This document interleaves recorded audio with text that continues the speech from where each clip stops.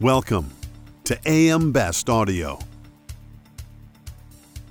In August, Tropical Storm Hilary brought powerful gusts, heavy rains, widespread flooding, and mudslides across parts of the western U.S. and Mexico. Hilary was the first tropical storm to hit Southern California in more than 80 years, and 4 states, Idaho, Montana, Nevada, and Oregon, recorded their maximum rainfall from a tropical storm or its remnants since 1900. I'm Lori Chortis for Best Audio, and joining us now to discuss Tropical Storm Hilary and the existing flood protection gap and the growing need for flood insurance is John Dickson. He's the CEO and president of Aon Edge. John, welcome. It's wonderful to speak with you again. Thank you so much for joining us today. Always a pleasure, Lori. Glad to be back. John, what are you currently seeing in terms of flood losses from Hilary? I think the biggest thing that we're seeing is far more people impacted by the flood than are reporting losses. And the reason for that is not enough people in the area that were touched by this catastrophic event were carrying critical insurance to help them out in their time of greatest need. So I think what we're seeing is just another example of the growing insurance gap that we have in this country. What areas were hardest hit by those losses? I think you touched on it in your intro. California, Nevada, all the way up into Montana. In California, the areas that were most largely impacted, we're talking about San Bernardino, San Diego, Los Angeles, Riverside, Ventura counties were definitely the hardest hit. Some of those areas saw rainfall in a day equivalent to what they would see over the course of a year on average. And so the intense rainfall really touched a number of those Southern California counties in a catastrophic way. So, John, what makes Hilary and today's storms unique and different from what we've seen years ago? Yeah, it's a great question because what we're seeing today is quite unlike what guided us, years ago, even 5-10 years ago. The storms such as these convective tropical systems were characterized by intense winds and intense surges that would push ashore. But now we're seeing systems that retain energy significantly after they make landfall, and that energy translates into record rainfall events. Today's rainfall events are unlike anything we've seen in the past. You think about, we just described with Hilary, makes landfall in Southern California, the Baja Peninsula, and is touching areas thousands of miles of inland, all the way up into Montana, are experiencing the rainfall from the event. Rewind the clock to just a few years when we had Hurricane Ida, also a Category 4 storm, make landfall in Pennsylvania and absolutely devastate eastern Pennsylvania and southern New Jersey. So today's storms are unique in the fact that the rainfall is unlike anything we've seen in history. How are continuous changing weather patterns leaving an impact on hurricane season year over year? I think the biggest impact is because the geography that's exposed to these events is no longer just a stretch of land, 10, 15 miles from the coast.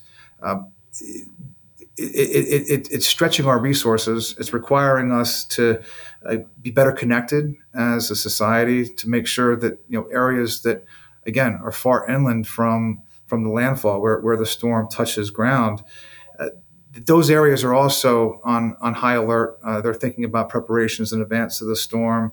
And we're actually thinking about these preparations long before the storms form. You start thinking today about how you can fortify your property against rainfall. Think about measures as far as runoff, storm drainage, land use practices. And then think about your financial protections, what you've done to make sure that you have the means to recover if disaster were to strike. The biggest take from today's weather is that nobody is protected. The areas that were most exposed to hurricanes have grown exponentially, requiring all of us to work together to help rebuild our communities and fortify our communities. What other recent trends are you seeing around hurricanes today, particularly around inland and urban flooding, and what implications do they have on disaster preparation and recovery? So, Lori, the biggest trends that we're seeing relates to the energy that these systems contain.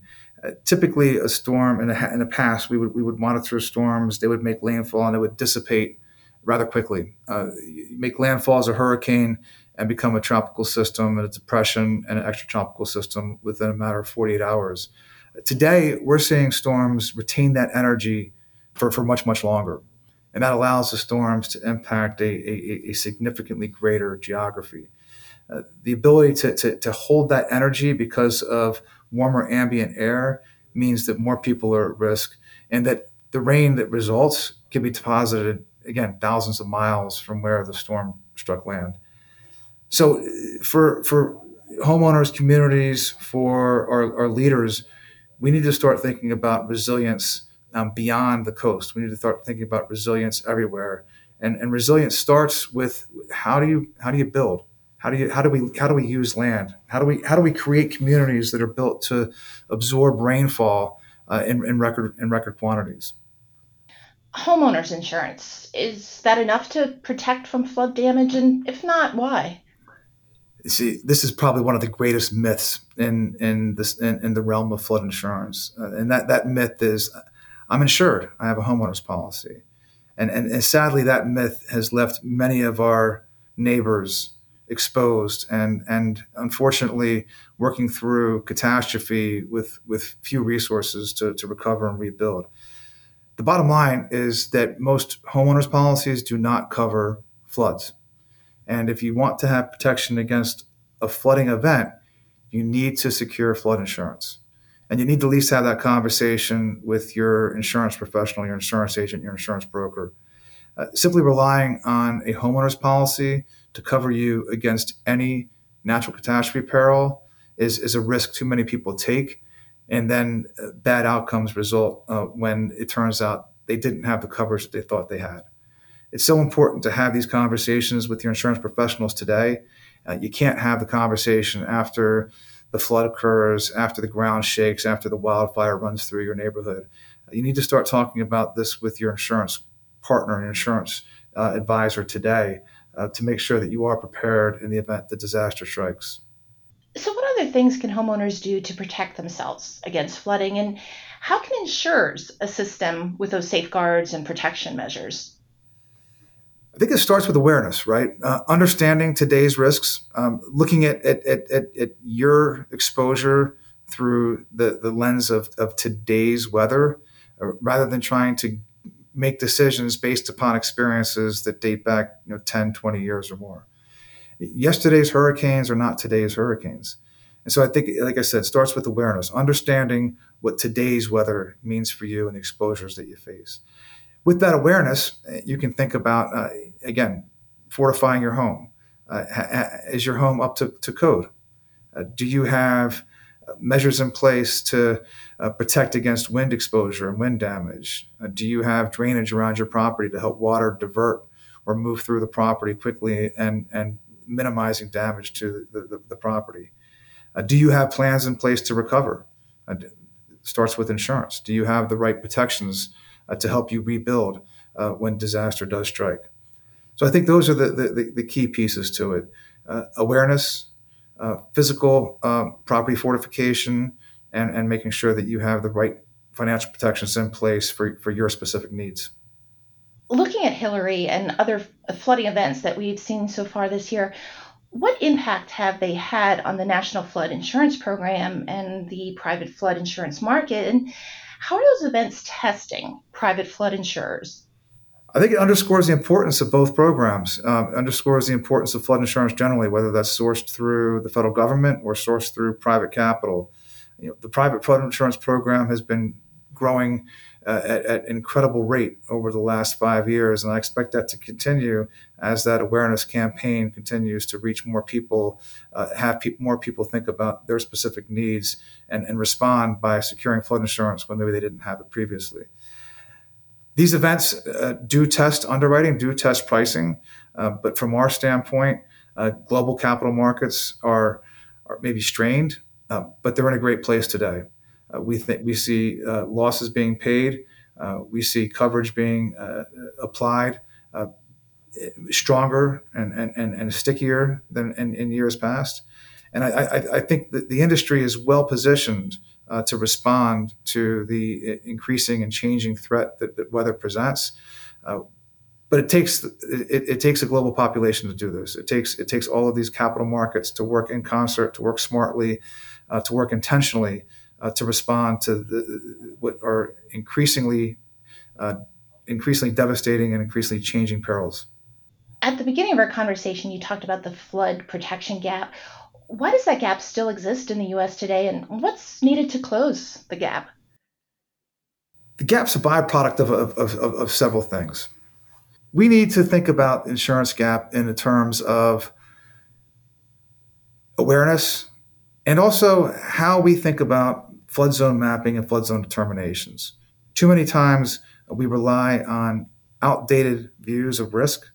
We look at maps from 10, 20 years ago to make decisions on who has to buy insurance and who doesn't. And we use that as the sole deciding point. As a community, as a society, we need to look at how homes are exposed today to the peril of flood insurance, not how they were exposed yesterday. The flood insurance gap persists, and I don't see that being closed overnight. But I do see the work that we're doing, again, harnessing the power of data analytics, better models, better capital structures to help people make better decisions with respect to risk today. So, John, what might we see going forward? Any final thoughts to share? Say the number one thought that I have is we need to think about today's risks using today's technology so that we together can make better decisions when it comes to lifestyle, property usage, and how we protect what's most important to us. So that is the key. How do we work together, capital markets, regulators, land use practitioners, builders, homeowners, to make better decisions to better protect us into the future? John, it's been a pleasure. Thank you so much for joining us and for speaking with us today. Thank you, Lori. That was Aon Edge CEO and President John Dickson. For AM Best Audio, I'm Lori Chortis.